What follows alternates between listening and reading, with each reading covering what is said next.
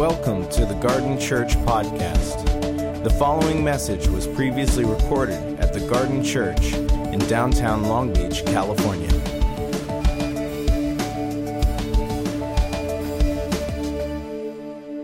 Good morning, friends.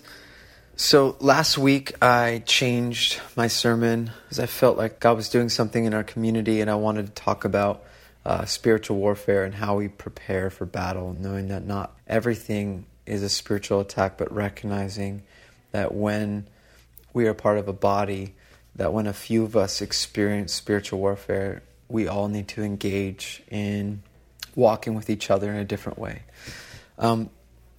But I realized in the schedule of teaching, I am not able to complete the talk. So we wanted to throw this on the podcast just to give you guys the other principle for emotionally healthy spirituality. So as part of our series, Emotionally Healthy Spirituality, we're looking at these principles from the book by Pete Scazzaro, and we're trying to recognize that you can't be spiritually mature without being emotionally healthy. So over the last 6 weeks or so, we've looked at 4 principles. Principle number 1, look beneath the surface. Principle 2, break the power of the past. And principle 3, live in brokenness and vulnerability. And principle 4, receive the gift of lemons. Today, we're going to talk about another principle. But before that, I want to read some stories in Scripture and help us frame this particular principle and how it impacts our lives. So in Acts chapter 19, verse 13, there's this story, and it goes like this. Some Jews who went around driving out evil spirits tried to invoke the name of the Lord Jesus over those who were demon-possessed. They would say, "In the name of Jesus whom Paul preaches, I command you to come out." 7 sons of Sceva, a Jewish chief priest, say that 7 times fast, were doing this. One day, the evil spirit answered them, "Jesus I know, and Paul I know, but who are you?"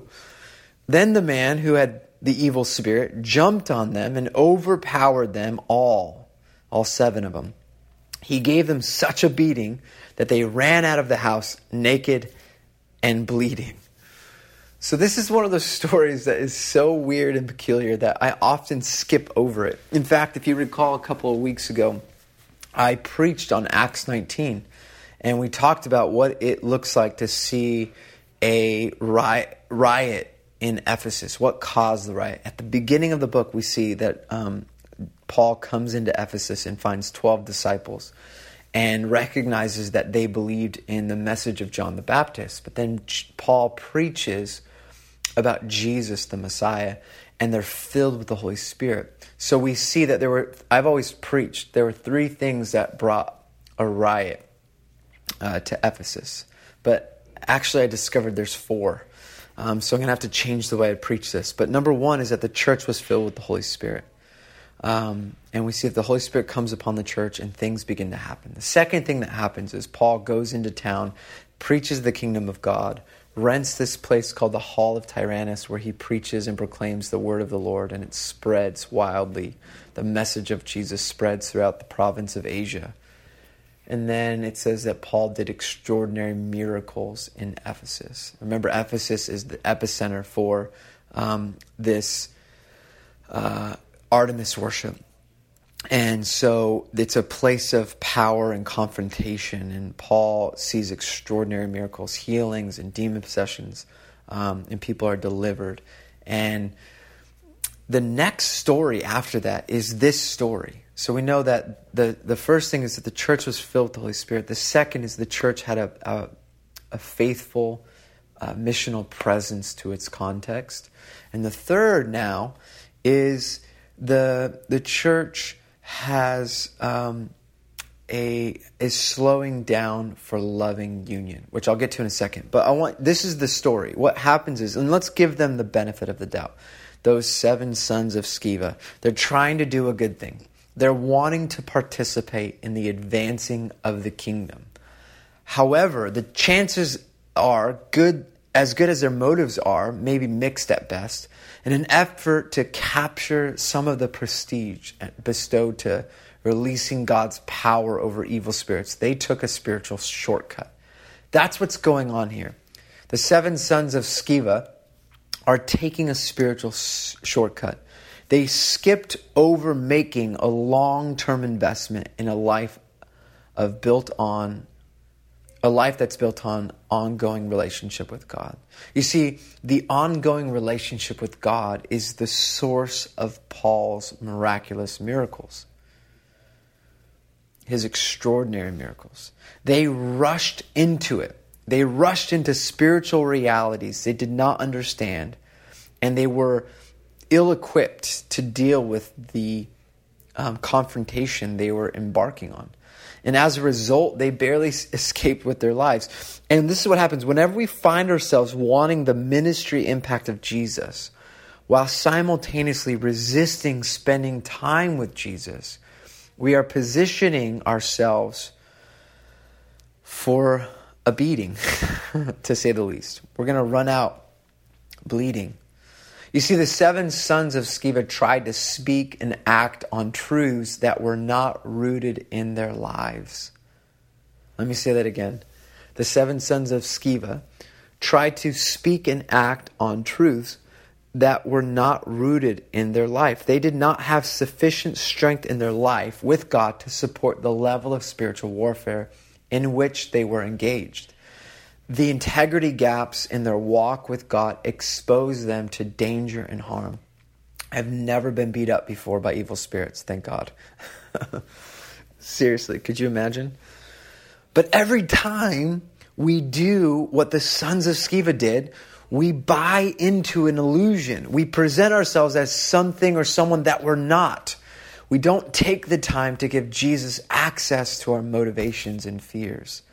Then our souls shrivel and warp as we stay further and further away from what is true. We become hypocrites. We put on masks, and we no longer live out of what is true. There's a similar story, or it's not necessarily similar, but it's interesting. But if you have a Bible, go to Matthew 7, verse 21. It's the end of the Sermon on the Mount. And Jesus has this very interesting statement. He says this. He says, "Not everyone who says to me, 'Lord, Lord,' will enter the kingdom of heaven, but only the one who does the will of my Father who is in heaven. Many will say to my Father who is in heaven, 'Lord, Lord, did we not prophesy in your name, and in your name drive out demons, and in your name perform many miracles?' Then I will tell them plainly, 'I never knew you. Away from me, you evildoers.'" So there's this passage where Jesus confronts the self-deception of those who do wonderful things in his name. They prophesy, they drive out demons, they perform miracles, which are all very impressive and successful in ministry terms. But what could be wrong with doing those things and finding success in ministry? Well, by all appearances, their efforts have the marks of a vibrant, growing ministry. I think this is the problem with the church today. There's something wrong. Jesus says, "I never knew you." Now, wait a minute. How can that be? He knew us in our mother's womb. Before we were formed, he knew the number of hairs on our head. He knows who we are. But he says to us, "I never knew you." And in any event, it would be more appropriate for us to say, "Jesus, we never knew you," but that's not what's happening. Jesus is saying to us that he didn't know us. And there's a strong biblical word here. It's a verb for a very intimate, personal, knowing relationship. And it's connected to Genesis, where Adam and Eve are naked and without shame in the garden. There's a sense of oneness and knowing. And we may be sincere in our saying, "Lord, Lord." And it may appear that we actually have a growing, successful life in ministry or in the things we're doing, quote unquote, for Jesus.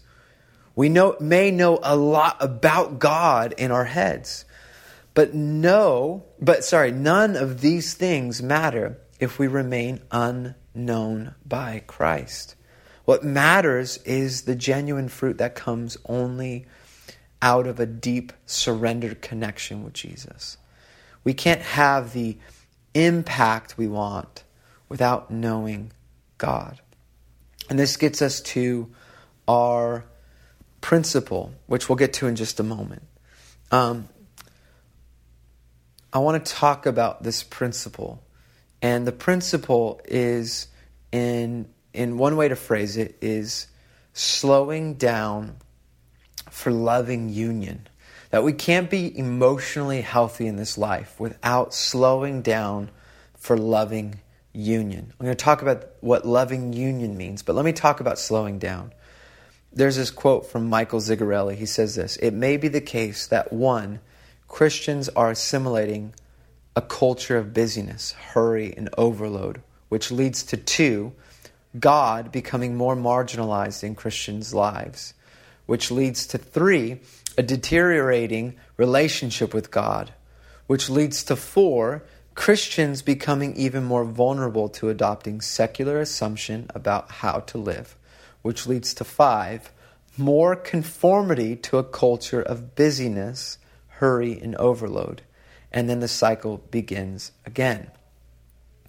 Dallas Willard once said, "Hurry is the great enemy of spiritual life in our day.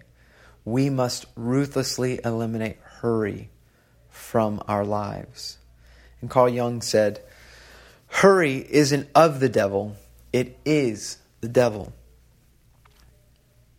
Pete Scazzaro says this in his Emotionally Healthy Leader book: "Bearing fruit requires slowing down enough to give Jesus direct access to every aspect of our lives and our leadership.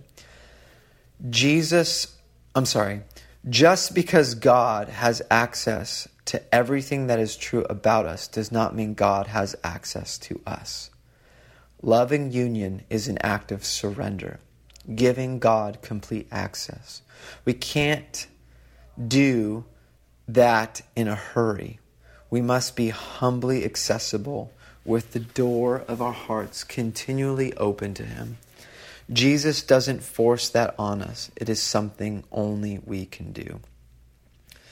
This is principle 5 for emotionally healthy spirituality: slowing down for loving union. So what is loving union? Loving union is not the same thing as devotions or quiet time. It's part of it. Nor is it the same thing as engaging in a long list of spiritual practices or having emotional, intense experiences with God on Sunday.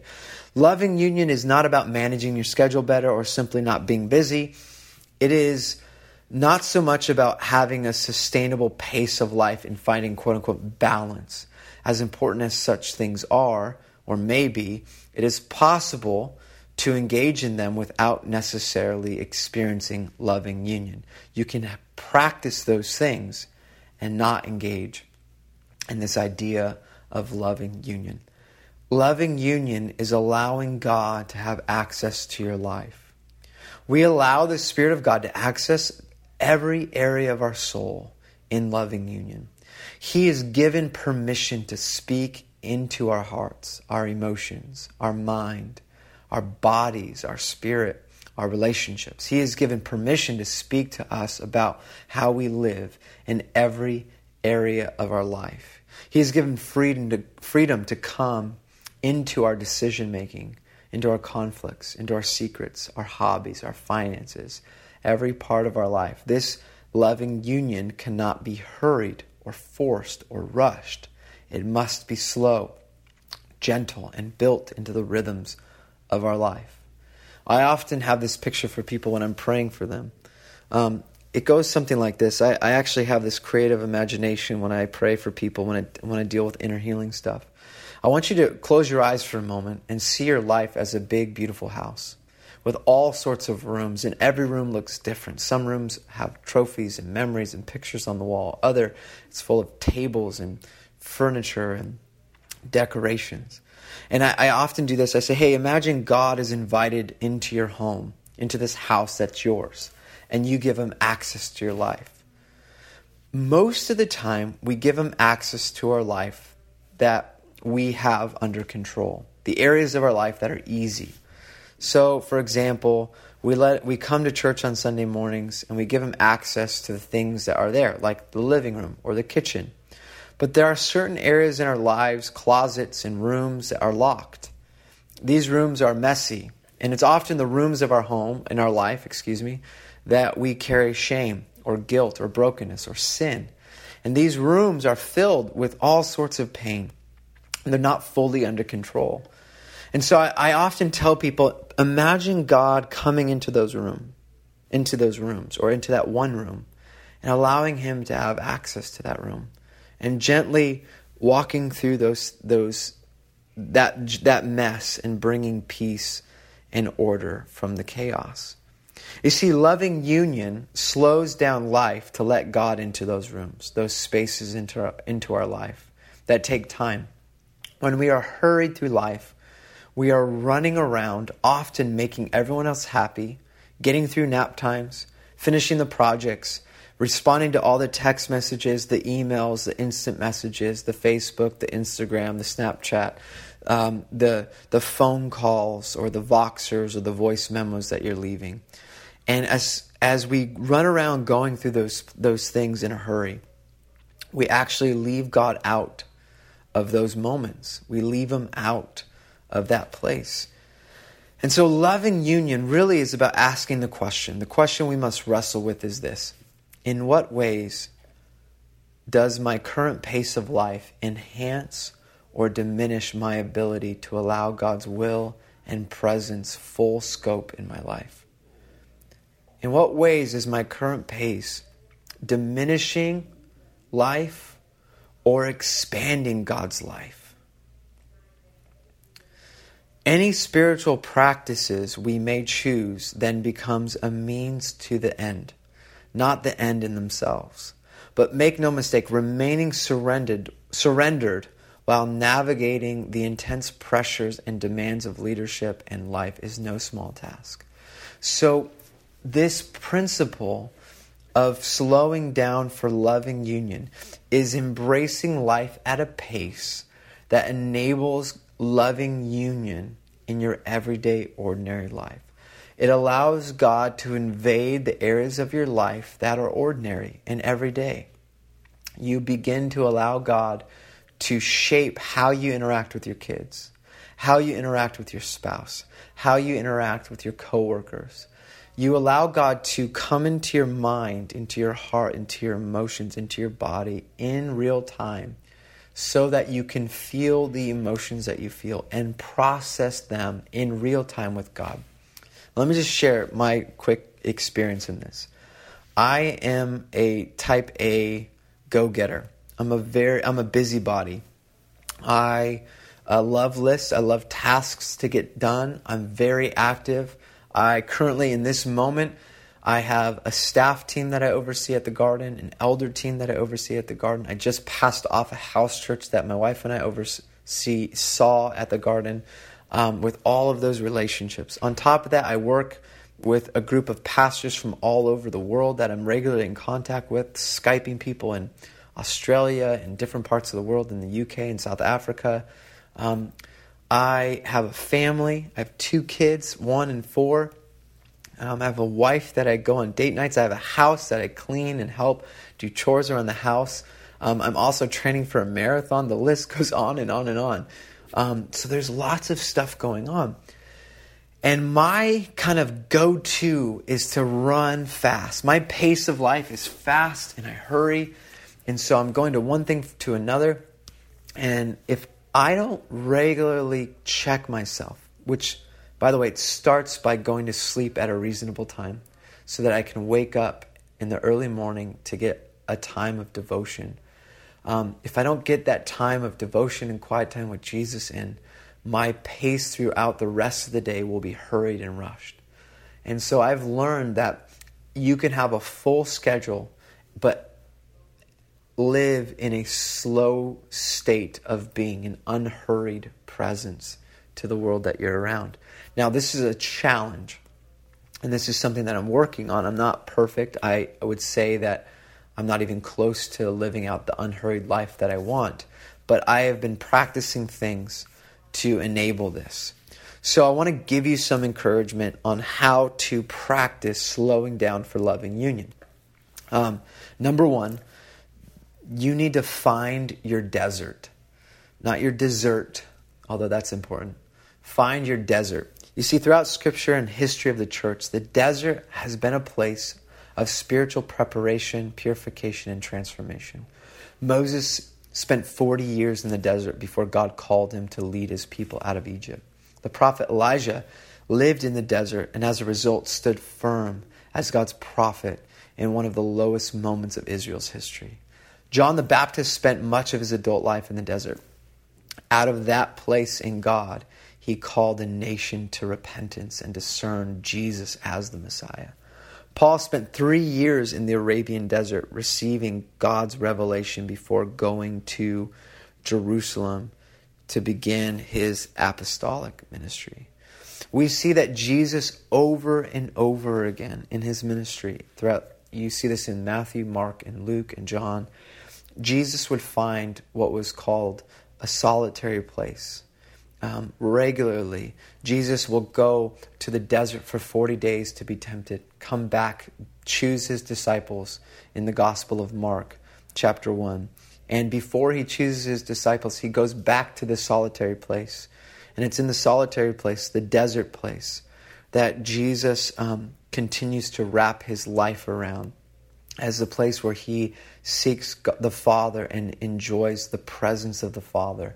And so you see this rhythm of going into ministry and working with people, walking with his disciples, preaching, healing the sick, casting out demons, speaking to the crowds, and then Jesus going back to the desert place where he is connected to the Father. And I think that's what we need in our life, this rhythm of the desert place. So for you, it might not be early morning, it might be late at night. It might not be late at night, it might be in the middle of the day. But where is your desert? Where do you get alone with God? And start with 10 minutes. Be alone with God. Open up the Scriptures. Pray. And invite the Holy Spirit to minister to you. Second, what I would love for you to start doing is to practice slowing down your overall pace of life. My wife and I, Alex, we regularly look at our schedule and say, is this too much? Where can we slow down? And sometimes we cancel things because we just need time off to not do anything. And so regularly we're holding in tension what God's asked of us in the stage of life that we're in. And we're trying to slow down our overall pace of life, how we drive, the commitments that we make, how many people we meet with during the week, whether or not we're going to practice certain things. You know, it was interesting. My son, who's 4.5, Ezra, started soccer, and he just started. And I guess you can start soccer when kids are like 1 years old now. But we started soccer, and I had this really interesting interaction with our soccer coach. The first moment I met the coach, he asked if Ezra had been playing soccer yet. And I said, no, this is, he's 4 and he's just now beginning. And he said, oh man, well, he's on a good team because most of these kids have been playing for 1.5 years. And that was like, okay, great, good to know. And then he immediately said, hey, you should get him into a clinic so that he can kind of get better at soccer. And I'm like, well, I was kind of shocked by this. And my wife and I were like, what's going on?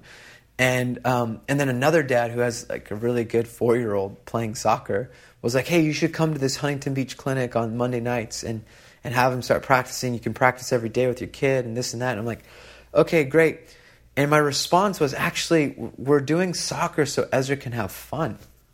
I'm not trying to get him as a 4-year-old to be a professional soccer player. And it hit me that that's what our society does. That's what our culture does. We want our kids to be the best. And so many times as parents, we're trying to live through the success of our kids. And for Alex and I, we're just saying, soccer once a week for an hour is enough, or twice a week with a game is enough, because we have so many other things we're doing. And we want this to be a place of joy for Ezra and a place where he gets to just have fun, not something that we're trying to build him up to become a pro at or to be the best at. And so even that, our commitment, we're just doing once a week practice and 1 game a week. But we just realized that our society and culture pushes us to have clinics and coaches and tutors and all these things for our kids. And that's craziness. And if you're out there and you're doing all that, I just want you to be encouraged. You should have room for house church. You should have room for date nights. You should have room for family meals. And if those extracurricular things are causing conflict or stress, just challenge the cultural narrative and norm. The third thing is you can establish a rule of life.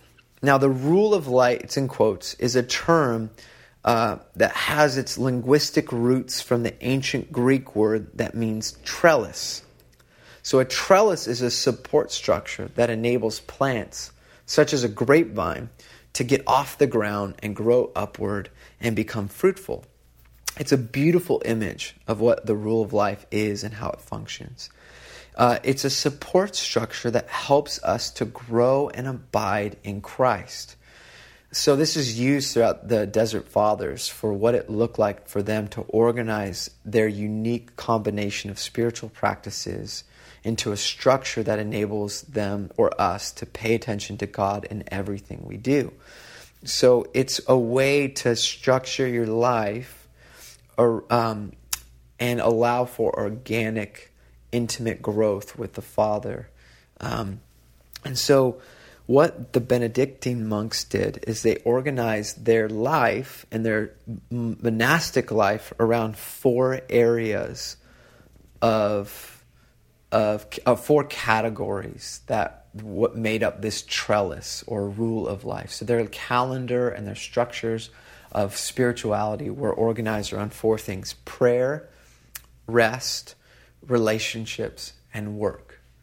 And this is so fascinating to me, because imagine if you organize your schedule as God is in the center, that you're organizing your life around time in God in prayer, rest, work, and relationships.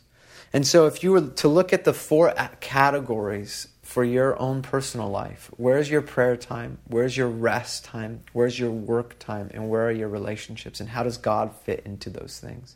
I think it's really helpful. For more information, you can get kind of some structure in this in the book, Emotionally Healthy Leader or Emotionally Healthy Church. But I want to encourage you to look at those categories. What does your life of prayer look like? Your rest and your work and your relationships. And out of that structure will flow everything you do. Lastly, as a spiritual discipline to begin the process of slowing down for loving union, every week you should practice Sabbath. We've talked about this so much at this church, and you can find previous podcasts. But a Sabbath is a day a week that you don't do anything. You rest, you play, you worship and pray, you read the scriptures, you enjoy family and relationships. But it's an unhurried, unproductive day as a way of combating the productivity that we're engaged in the 6 days throughout the week. So those are the 4 kind of practices you can do. Find your desert, slow down your overall pace of life, establish a rule of life, and practice Sabbath. Thank you for listening to the Garden Church podcast. For more information about the Garden Church, visit thegardnlb.org.